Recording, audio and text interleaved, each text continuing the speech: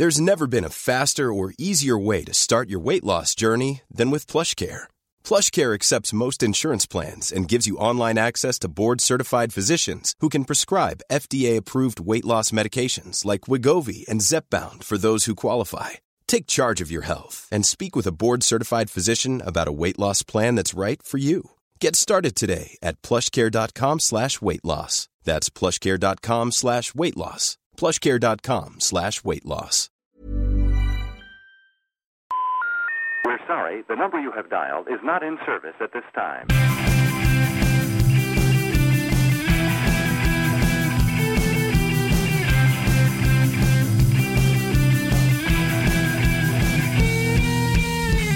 Hello, and welcome to the World Cricket Show, staggering on this week for yet another episode, in spite of absolutely ferocious popular demand. My name is Adam Bayfield, and I'll be your host for all tonight's exciting entertainment. And with me in the studio is a man who was recently described by Nick Knight as the poor man's Nick Knight. It's Tony Kerr. I mean, it's an honour even to be on Nick Knight's radar, given how much criticism and stick you've given Nick Knight in the last few weeks. What does it say about this podcast? You've gone to me again.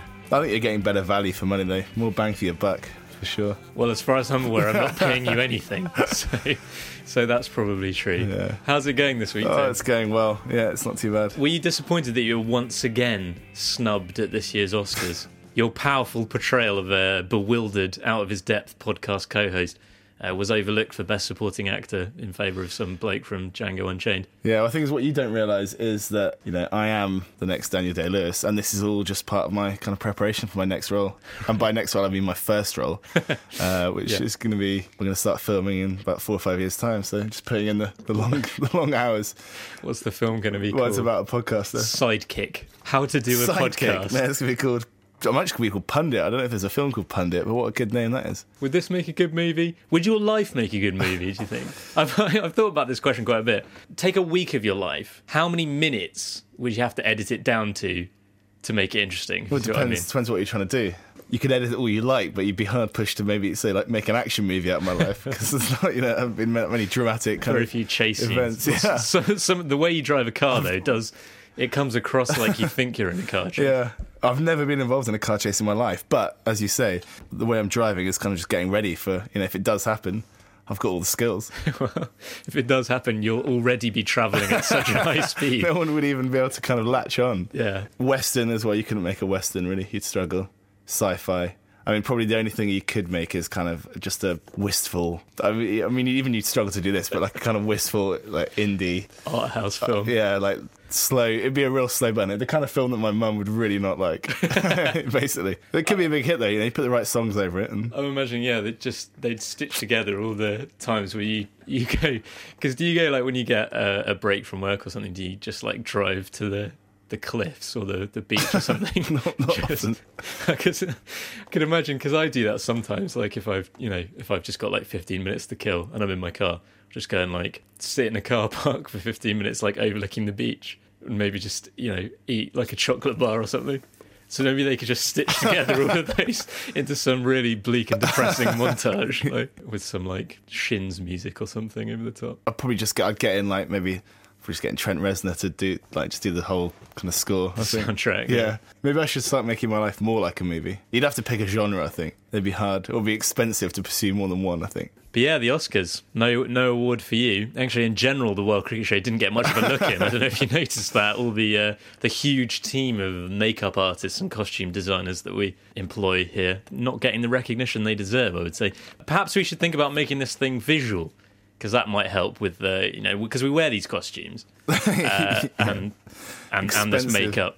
Yeah, expensive, cumbersome, time-consuming prosthetics. And we never use the same ones twice. There's always a different theme. Like, it's cowboys this week. Last week it was pirates. But if people can't see it, then I suppose that's a bit of a problem, isn't it? It does help us get into character, though, doesn't it? Because, like, I'm sure listeners will notice that throughout this episode will be there'll be a lot of cowboy lingo. No one could have missed or failed to notice the swashbuckling nature of my punditry last week.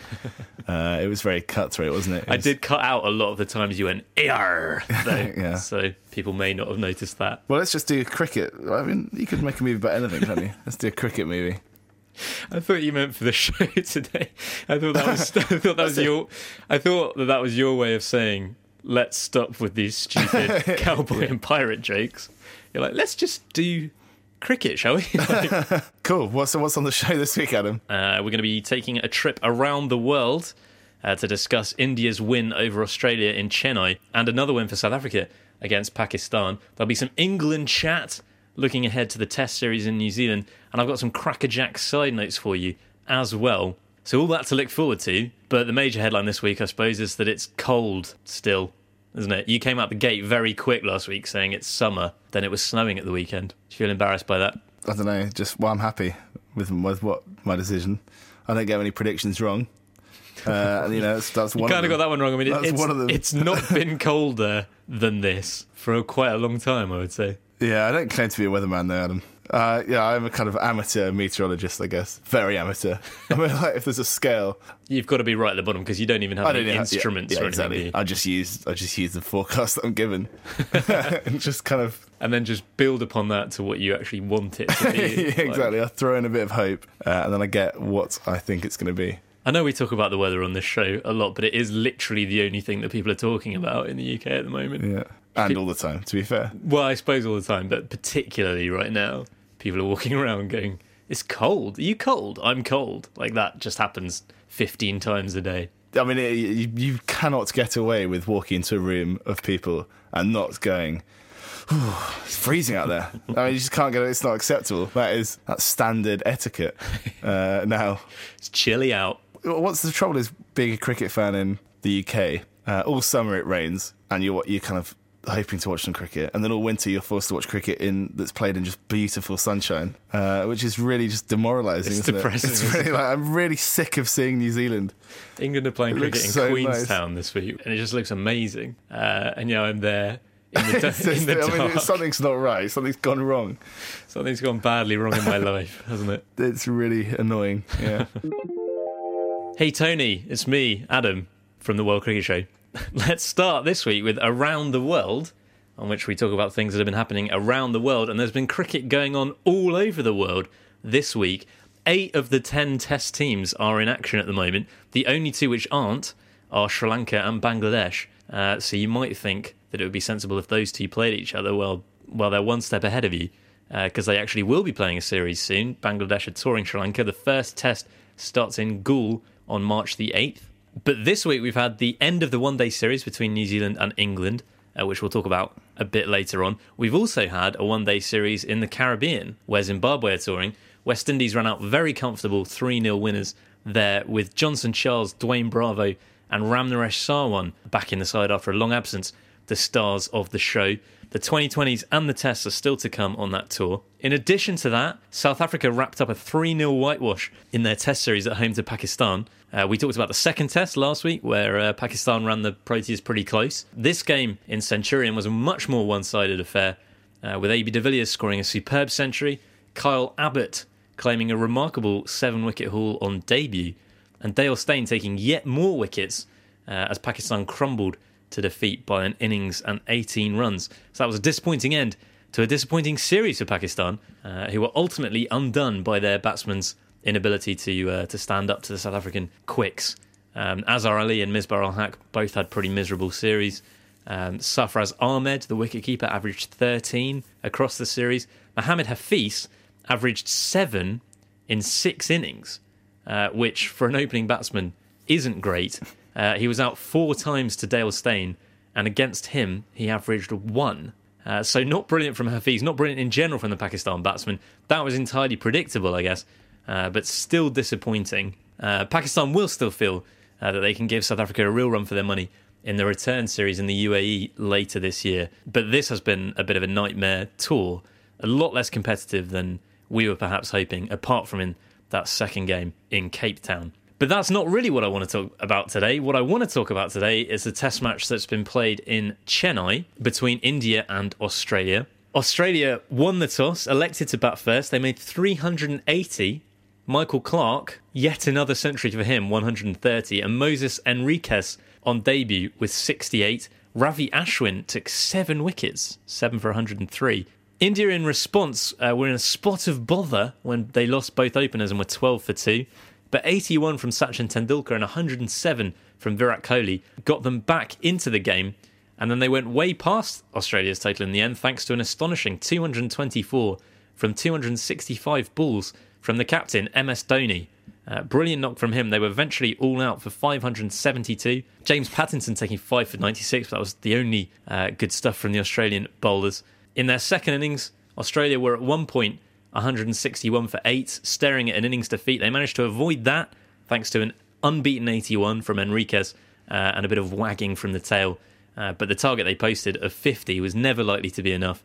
India got there with 8 wickets to spare. So a big victory for them. Are you still there, Tony? Yeah. I've just about made it through. Hopefully you guys did as well. Are you still awake? Everyone's still awake? It's a great summary. Well, thanks very much. Yeah. You really Oscar-worthy? I don't know. Well, let's let the Academy decide.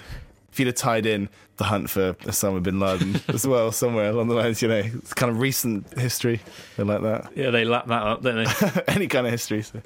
But yeah, what was your reaction to this result? Were you surprised to see India win so comprehensively? They've been on a quite an appalling run over the last couple of years, as you may well be aware. Australia have been going much better. Well, if you'd listened to me, listen to my stuff, some of my early stuff, and by early I mean the last couple of weeks, I've expected India to win this series. Not that they've done that yet. They've only won the first test. But I kind of followed pretty much as I expected, really. To be honest. You're very confident. It was pretty comprehensive in the end. There were some big partnerships in the Indian innings. Dhoni's knock in particular was match-winning. But yeah, I don't know, Australia kind of did okay in parts. They got off the hook a bit, didn't they, in the first innings? It could have been much worse, probably, for them. There are some positives to take from it, but I think India will just run out kind of comfortable winners in this series. I know that you predicted that India would win this series, so you think it's following. So you think it's going as expected. I predicted a draw. I mean, obviously that could still happen, but I think it's probably fair to say that the Australian public and media maybe saw this as a fantastic opportunity for Australia to win in India because of what's happened to India over the last couple of years. Obviously, they lost 4-0 the last time these two sides met, albeit in very, very different conditions. India have just been beaten in India by England. I'm sure there would have been a feeling that this is a brilliant time to play India. Now, obviously, there's 3 tests to go, but maybe they'll have just been a little bit disappointed with the way they played in this game. To have been beaten so convincingly perhaps suggests that there's a bit of a gulf between these teams in these conditions. Based on what's happened in the last 18 months, there's probably not a better opportunity to be playing India. But then again, Australia, I think they've still got a way to travel. They're not the finished article at all. I think they'll be hoping to do somewhat better than the remainder of the series, and I expect them to have a fair amount of improvement in the next test. And obviously, England lost the first test of their series as well, so it would be foolish to write off Australia on the basis of this one defeat in the first game. Obviously, it's very, very difficult to acclimatise to India because the conditions are so different. I'm sure they will get better as the series goes on. And actually, if you're looking for parallels with the England series, this test did follow quite a similar pattern to the first test of that England series in Ahmedabad, with Australia fighting back towards the end of their second innings, but it was just too little too late, and they left India with a fourth innings chase that was very small. Quite similar test matches. Australia will be hoping that continues, that the rest of the series pans out in a similar way to the way that the England series did. The trouble is, I'm not sure that Australia are as good a cricket team as England are. And while I've no doubt that Australia will improve as the series goes on, I'm not sure that it will be enough necessarily. Well, even Tendulkar got runs, didn't he? He did put one knock together. Even Tendulkar, yeah. But I mean, even Sachin was able to score freely against the even a man attack. With the most test runs and test centuries in history was able to score runs against this Australian attack. Yeah, I mean, they could only get him out once.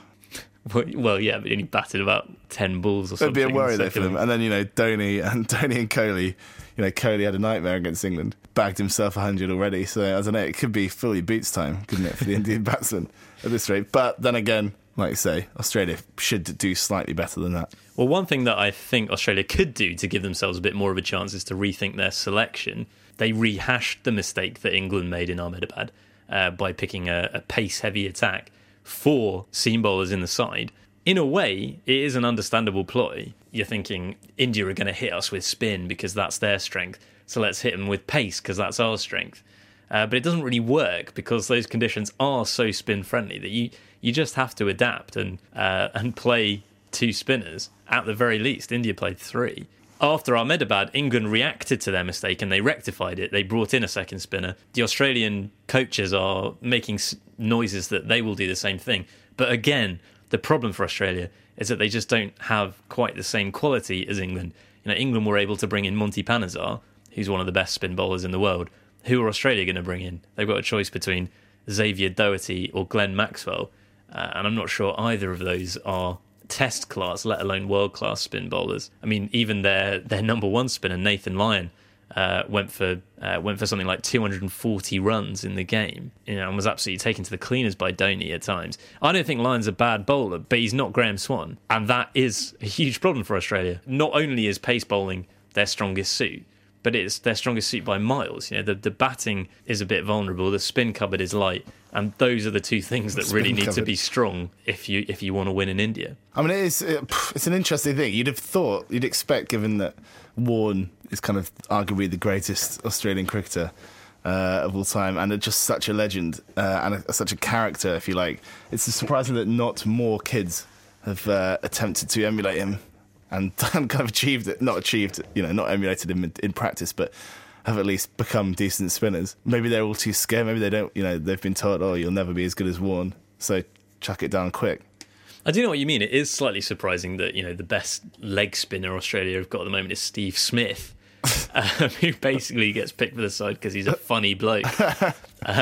It is odd that there aren't more spinners around in Australia, because you'd think this is the sort of time when kids who grew up with Warne as their hero would be coming through. Yeah, you're right. They're never going to produce another Warne, but you'd think there'd be better spin bowlers. I mean, part of the problem is that people are constantly compared to Warne, and they're never going to be as good. So I think Nathan Horrocks was actually a pretty decent bowler, but he was eventually discarded because people got frustrated with the fact that he wasn't running through teams in the way that Shane Warne used to. The same is probably true of Nathan Lyon. I think he's a very useful bowler. I think he is test class, but he's only test class in the way that Robin Peterson or Ashley Giles or someone like that are test class. He's a capable bowler, but he's not going to... He's not a match winner. He's not a match winner, exactly. Yeah. I mean, comparing the bowling returns in this match, Sharma didn't take a wicket, and even Ashwin took wickets. Yeah, he did. What did he get? 12. He got 12 in the match. He didn't take a fifer against England.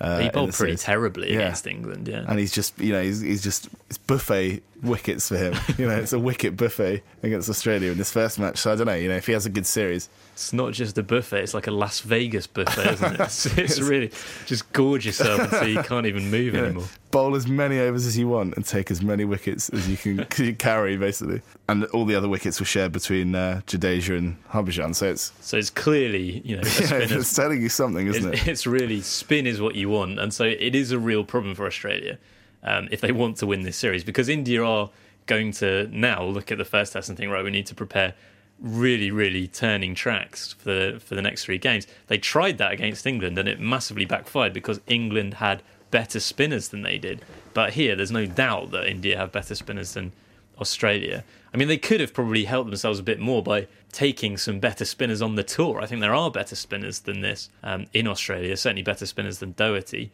Steve O'Keefe probably deserves a go in the test team, or at least have been taken on the tour. So possibly some selection errors might end up costing them. But I mean, there were some positive stories to come out of this game from an Aussie perspective. Michael Clarke is just a ridiculous batsman, and yet another 100. Yet another very important 100. I mean, in the end, they lost the game, so it wasn't that important, but at the time, it was an extremely important 100. Moses Henriques on debut. I'm not sure how you pronounce that. He was born in Portugal. Indeed. Yeah. And it's Moses, but there's an I in there as well. Moises. So, yeah. Like Moises. Sounds like Jackie Gleason. Moises. Jackie Gleason, he talks like that, over here, over there, But I heard the comment, like all the commentators were pronouncing his last name differently as well. So I heard Henriques, Henriques, Enriques, and I think Shane Warne at one point called him Enriques. So yeah, I'm not quite sure how you pronounce that. I'm going to go with Enriques. Yeah, he made runs in both innings anyway. Which is good. Good stuff on debut. They got a wicket as well. So yeah, some encouraging things there. And this Test series is far from over. There are 3 whole Test matches to go. An awful lot of cricket still to be played. I'm sure the Aussies will regroup. They'll come back hard. And their opponents haven't become a world-class team overnight. You know, lots of the problems are still there, particularly the dodgy fielding, the lack of depth in the bowling. Those things might become more apparent as the series goes on, as the players get tired, as Australia become more confident against the likes of Ashwin. So I certainly wouldn't rule out an Aussie comeback, but just at the moment it looks like a tough ask. On the subject of India, there's a terrific performance from them. The whole nation's going to be breathing a sigh of relief after a pretty torrid few months, and by few I mean a lot of months. The crowd in Chennai were certainly getting excited. It was a great crowd in there, wasn't it? Yeah. Chennai famously is a test-loving city, so it's quite bizarre and pretty disappointing that this is the first test that it's hosted since 2008. There are issues with the way the BCCI allocate test matches. There seem to be tests in places like Nagpur all the time when no one turns up, and then Chennai, where you do get full stands, you know, they have to wait 4 or 5 years for a test match. I appreciate that India's a big country and there's a lot of people to please. It's hard enough in England where, a test ground really isn't very far away from anyone. It's hard enough to kind of keep all the kind of burgeoning, ambitious test venues happy. But yeah, the BCCI have just got to do better, haven't they, with that? They've got to be a bit more thoughtful. Yeah, for sure. I mean, it is such a big country. There are so many venues that it is difficult. But there are a lot of international games. There's no problem with moving ODIs and T20s around.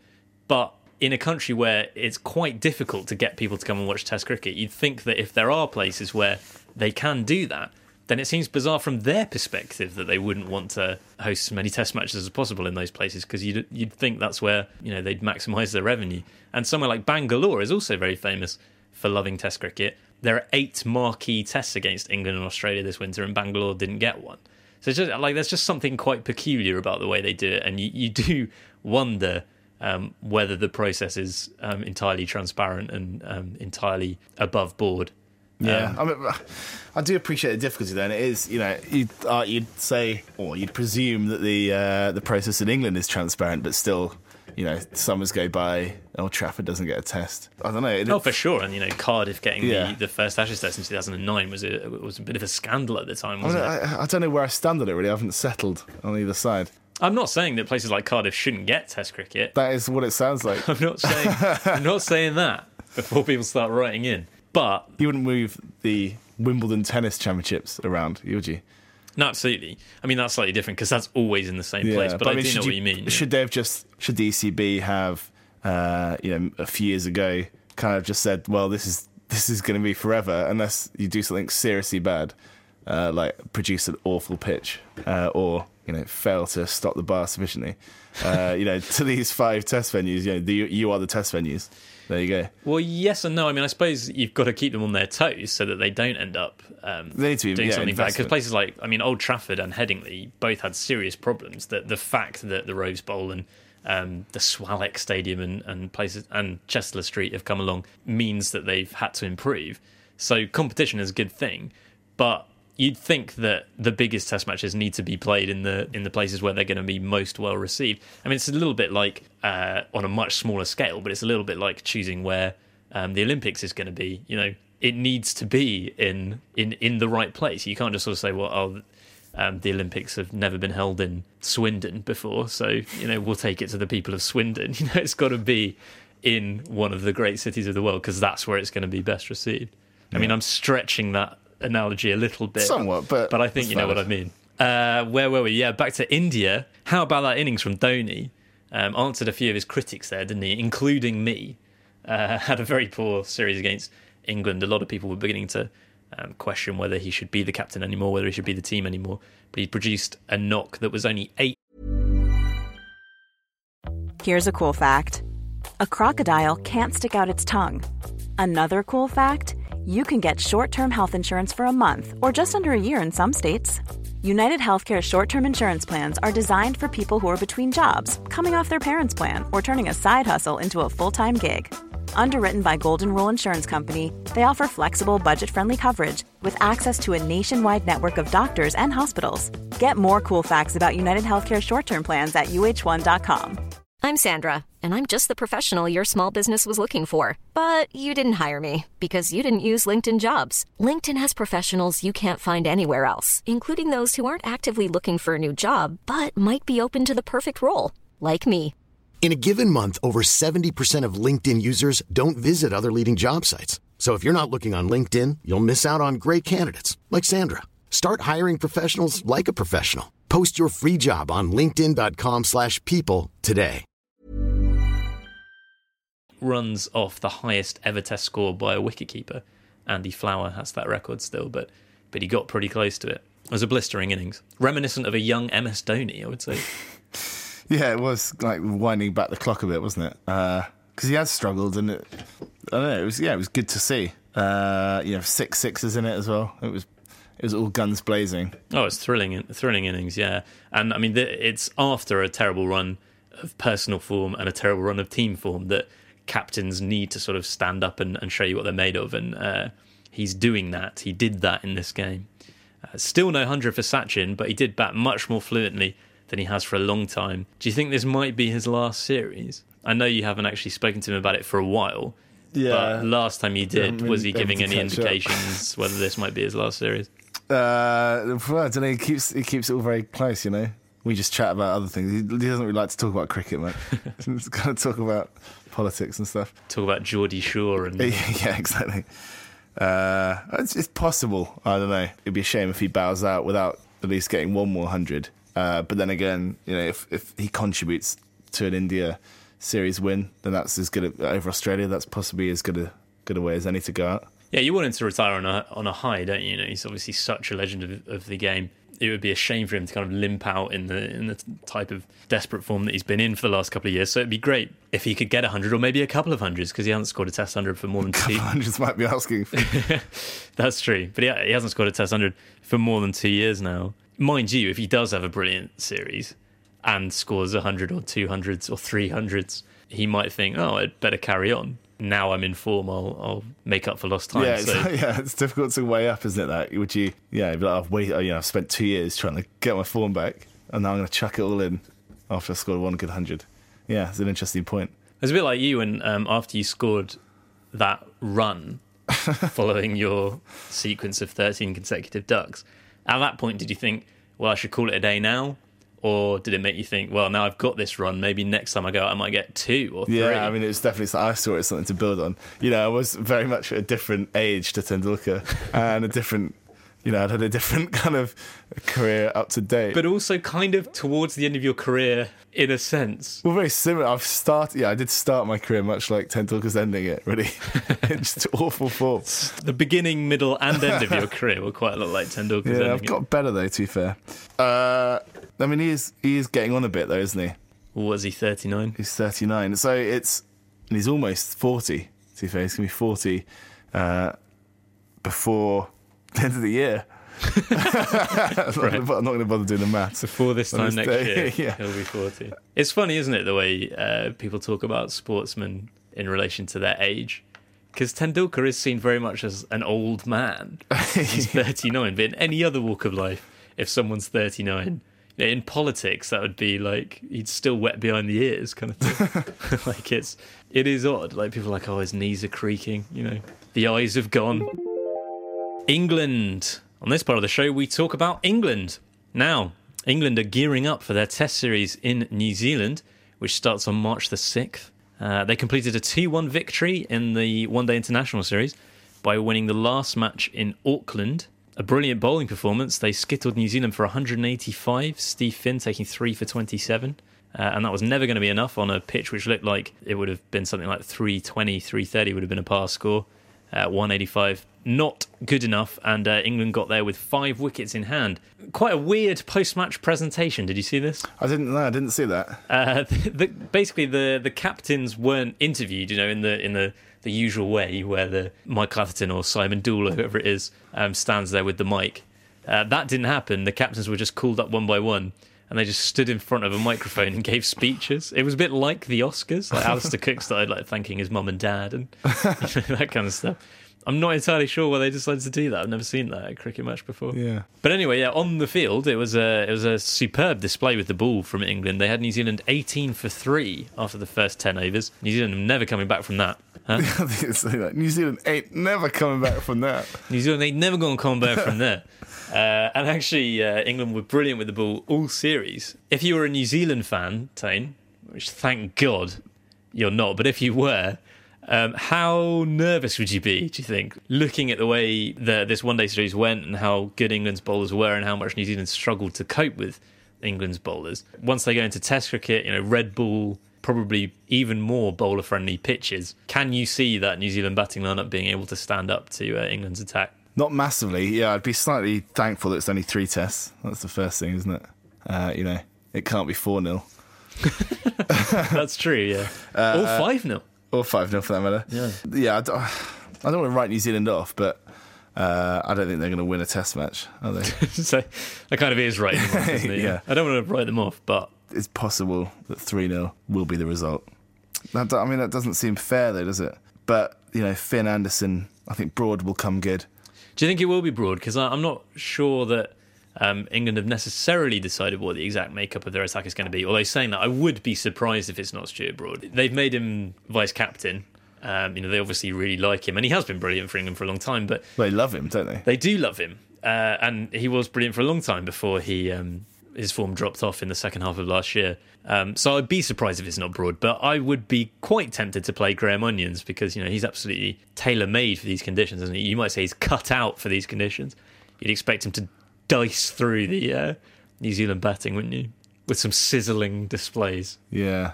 There would be tears all around, I think, unless they're wearing goggles. This is because of... Onion goggles. The joke we're making is because his name's Onions. It's not a great... yeah. It's the gift that keeps on giving that, isn't it? Because since he first came into the team 4 years ago, we've been able to make that joke again and again. So I think it probably will be Stuart Broad, though, which is a bit of a shame because I'd like to see Onions given a go. But whoever it is, with Finn and Anderson there as well, that is a very, very good seam attack. Graham Swan there providing support, just sort of tying up an end while they rotate. New Zealand have got a very good attack as well. Tim Southey took 3 for 48 in this one-day international. I think he's a terrific bowler. Doug Bracewell's going to come in as well, and he's a very good test bowler. The New Zealand attack is good, but England's is better, and moreover, England's batting is considerably better. And that's really the point, isn't it? Is that however good New Zealand's attack is, you'd expect England's batsmen to cope with it to a certain extent, whereas I'm not sure that New Zealand's batting is going to be able to cope with England's bowling. Yeah, I mean, without being disrespectful to New Zealand, clearly England at the moment are a much better test outfit. And almost more suited to these conditions than New Zealand are. I mean, they must love. I think they'll love it. They'll just be having a ball, won't they? It would be a major shock if New Zealand were able to pull off anything more than a whitewash. Well, we'll do a full preview of the test series next week. That's just to kind of whet your appetite there. Well, I think you've kind of shown your hand because I was going to ask you for a prediction, but I think you're going for a 3-0. Well, I don't make my predictions till the very last minute. I like to consider all the facts. You like to hear my arguments. You like to hear both sides of the argument, which I will present. Basically, as you present the argument, I'm just totting up, weighing up, kind of what you're going to predict out of it, and then I go there first, kind of gazump you on it. The side notes now, on which we discuss some of the more offbeat stories of the cricketing week. I've got a couple of side notes here for you, Tane. This first one comes from The Guardian. Now, it's an unorthodox side note, in a way, but there's just one part of it that I wanted to focus on. It's headlined, "A cricket trip to Jamaica by British MPs pays big dividends. Sneering at our MPs has become such fun, we're in danger of forgetting the good they can do when they get out into the world. Everyone knows Jamaica punches well above its weight in sport, but the puzzle of how it does so only starts to make sense after you spend time on the island. I first met a Jamaican called Ronnie 13 years ago in a remote fishing village called Treasure Beach. Ronnie had never been abroad, he'd never even read a foreign newspaper. After talking to him for 15 minutes, it was clear that Ronnie did not just know more about UK Premier League football than most Fleet Street sports journalists. He was an inexhaustible authority on pretty much every competitive sport in the world, from US baseball to junior Mexican women's netball. To this day, if you're after an obscure sports statistic, it's quicker to ask Ronnie than Google. And yet, until recently, Ronnie's village cricket team played on a goat field, while the beach doubled up as the football pitch. Last week, Ronnie played a 2020 cricket match on an emerald green wicket in the heart of Treasure Beach. Ronnie came on and hit a 6, Later, he bowled out one of the visitors' 3 former England internationals, Philip de Freitas. I wanted to, yeah, I wanted to come back on this. This story's going nowhere. I want to come back on this. Yeah. There's no real achievement bowling Phil de Freitas out, so just carry on. Hang on, we'll come back on this.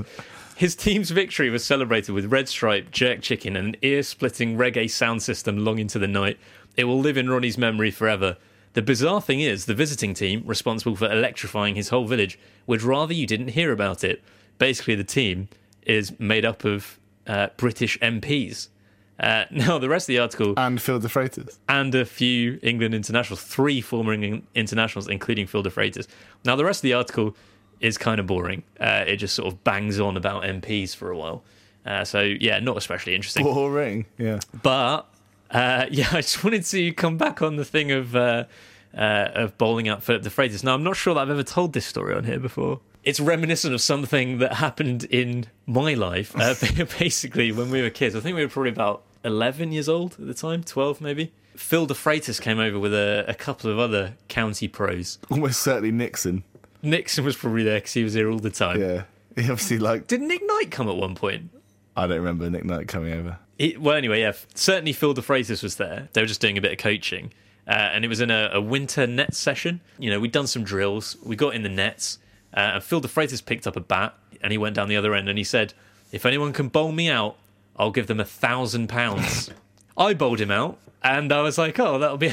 Can I have my £1,000 then, please, Phil? And he went, no. And that was it. So he reneged on his promise. If you're listening, Phil, you owe me £1,000. I haven't forgotten. You now owe the World Cricket Show £1,000 because all your income has to go through this. Is that true? I knew I shouldn't have signed that signed that contract that you handed me.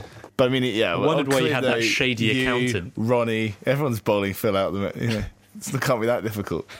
I've got one other side note for you this week, Tane, and it comes from... So, I don't know how I've managed to wiggle my way out of actually providing side notes. I know, well, a long time ago. A long time ago, I realised that you never did. And it was often a little bit awkward because I'd go, the side notes now, over to you, Tony, and then you'd go, yeah, and that would be it. You let me get away with it for too long. But anyway, the second one that I've got this week comes from The Week.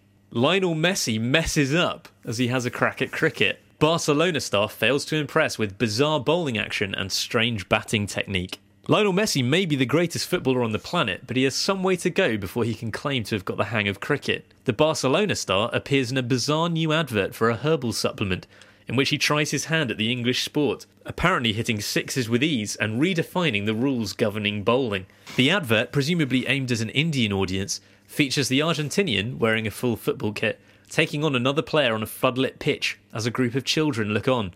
Messi starts off by trying his hand at batting and takes to the crease without pads, gloves, helmet and possibly a box. Displaying a very rudimentary technique, he manages to hit his first ball through the offside for 4, yet appears disappointed. He dispatches the next ball for 6 over what cricket fans would call cow corner, and despite the agricultural nature of the shot and a complete lack of footwork, Messi seems happy. He then has a go at bowling, but his action, involving a cricket arm and no delivery stride, is quite clearly illegal.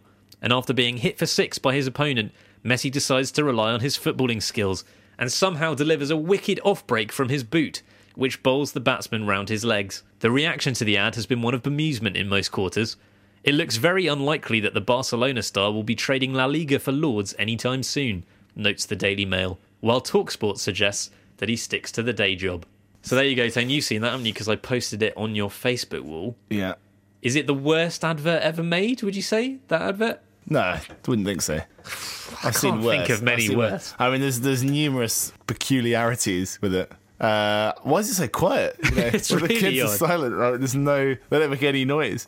You know, you think they're visibly in raptures, kind of, but yet they make no audible noise. It is very weird. Have a look at this. I've posted it on the World Cricket Show Facebook page. It's such a bizarre advert. It's completely silent the whole way through, isn't it? Apart from the sound of ball hitting bat, which doesn't actually sound like a cricket ball hitting a cricket bat. Maybe it's specifically designed for like late night where, you know, they're trying to not wake anyone up or something. I'd love to have been in the room when they came up with the idea for that advert. Like, what was the thought process? Well, I think though with these kind of adverts where they've spent all the budget on the kind of the talent and the star.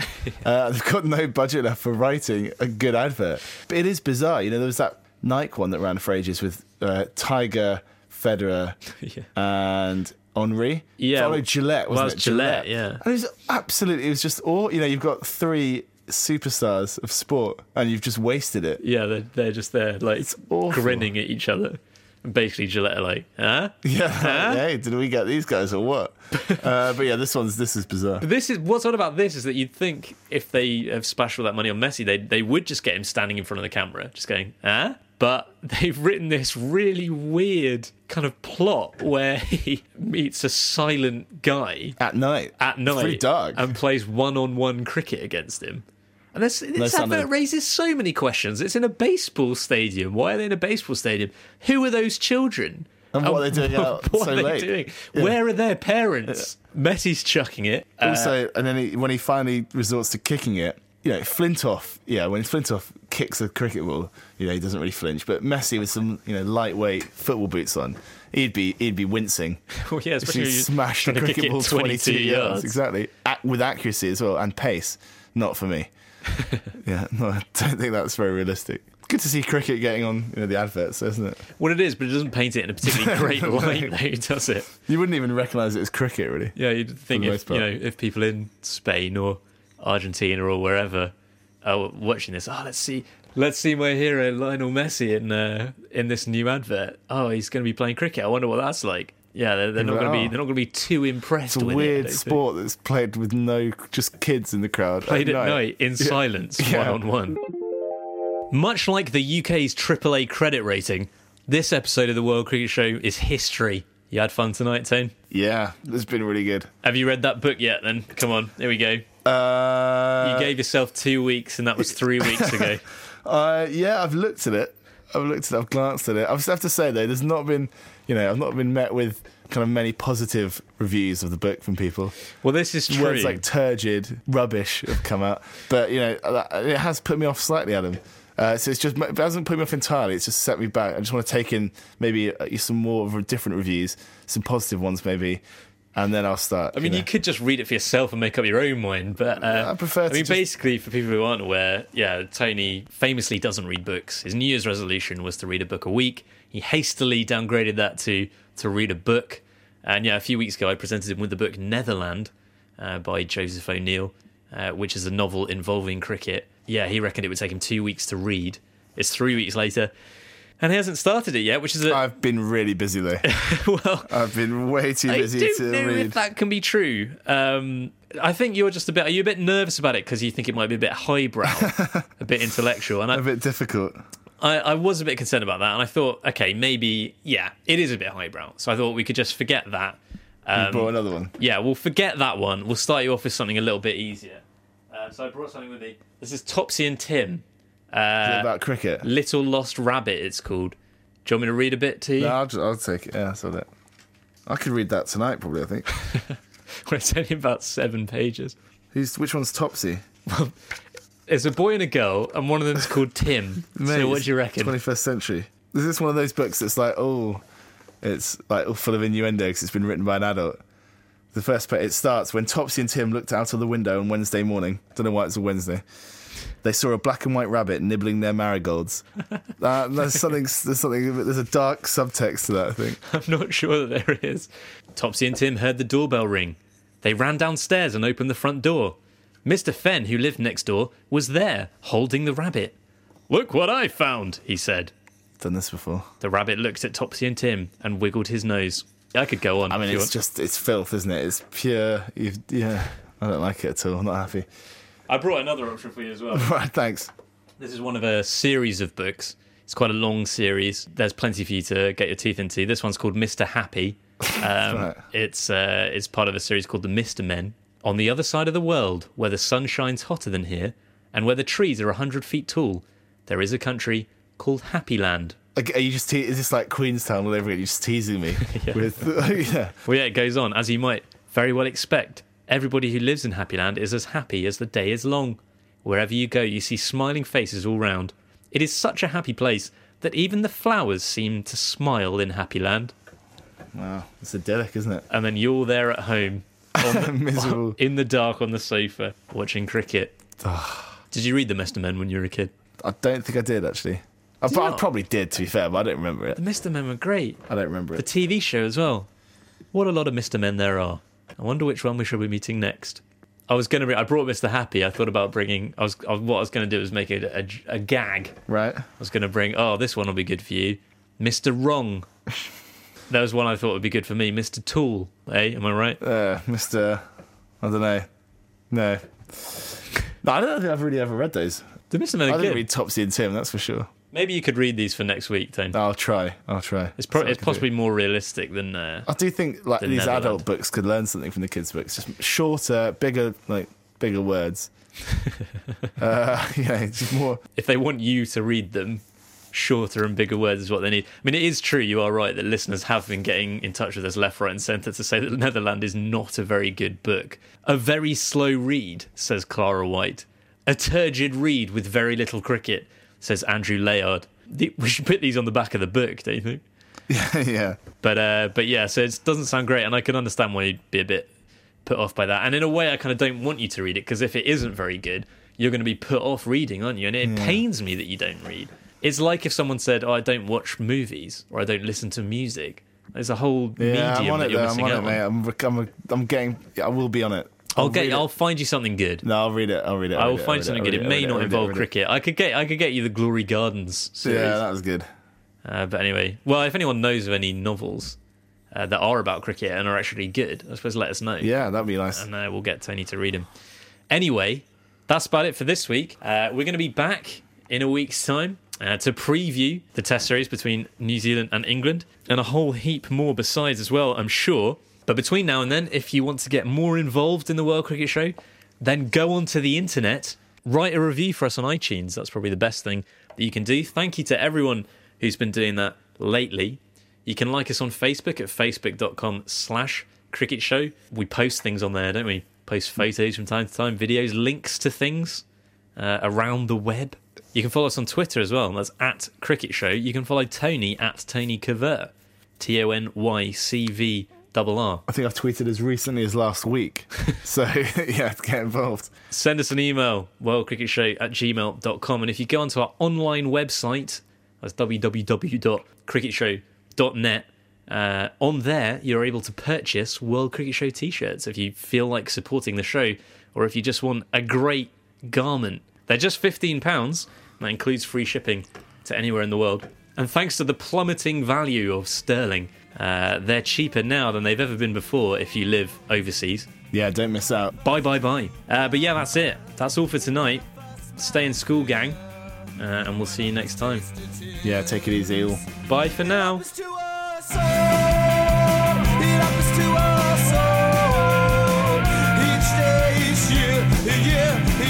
I can smell your fear. Ba-da-da-ba-ba, ba-da-da-ba-ba.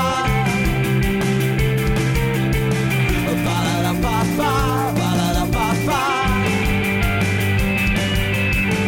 Ba-da-da-ba-ba, ba-da-da-ba-ba. Ba-da-da-ba-ba, ba-da-da-ba-ba.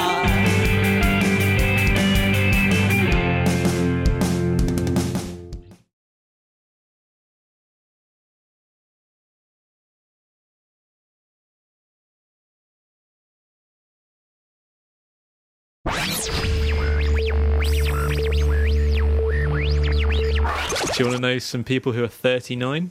Right, okay. What, from the world of sport? Or? Just from the world. None of those are people I know at the moment. Hang on. Akon is currently 39. Akon. Ben Fogle. Beverly Knight. I think Enriquez, yeah. Enriquez Iglesias. How's that song go? But, I'm not going to sing it. I can't kiss you. Stop there. Halt. Now we'll stand. But yeah, you got to stop. Mom deserves the best, and there's no better place to shop for Mother's Day than Whole Foods Market. They're your destination for unbeatable savings, from premium gifts to show-stopping flowers and irresistible desserts. Start by saving 33% with Prime on all body care and candles. Then get a 15-stem bunch of tulips for just $9.99 each with Prime. Round out Mom's menu with festive rosé, irresistible berry chantilly cake, and more special treats. Come celebrate Mother's Day at Whole Foods Market.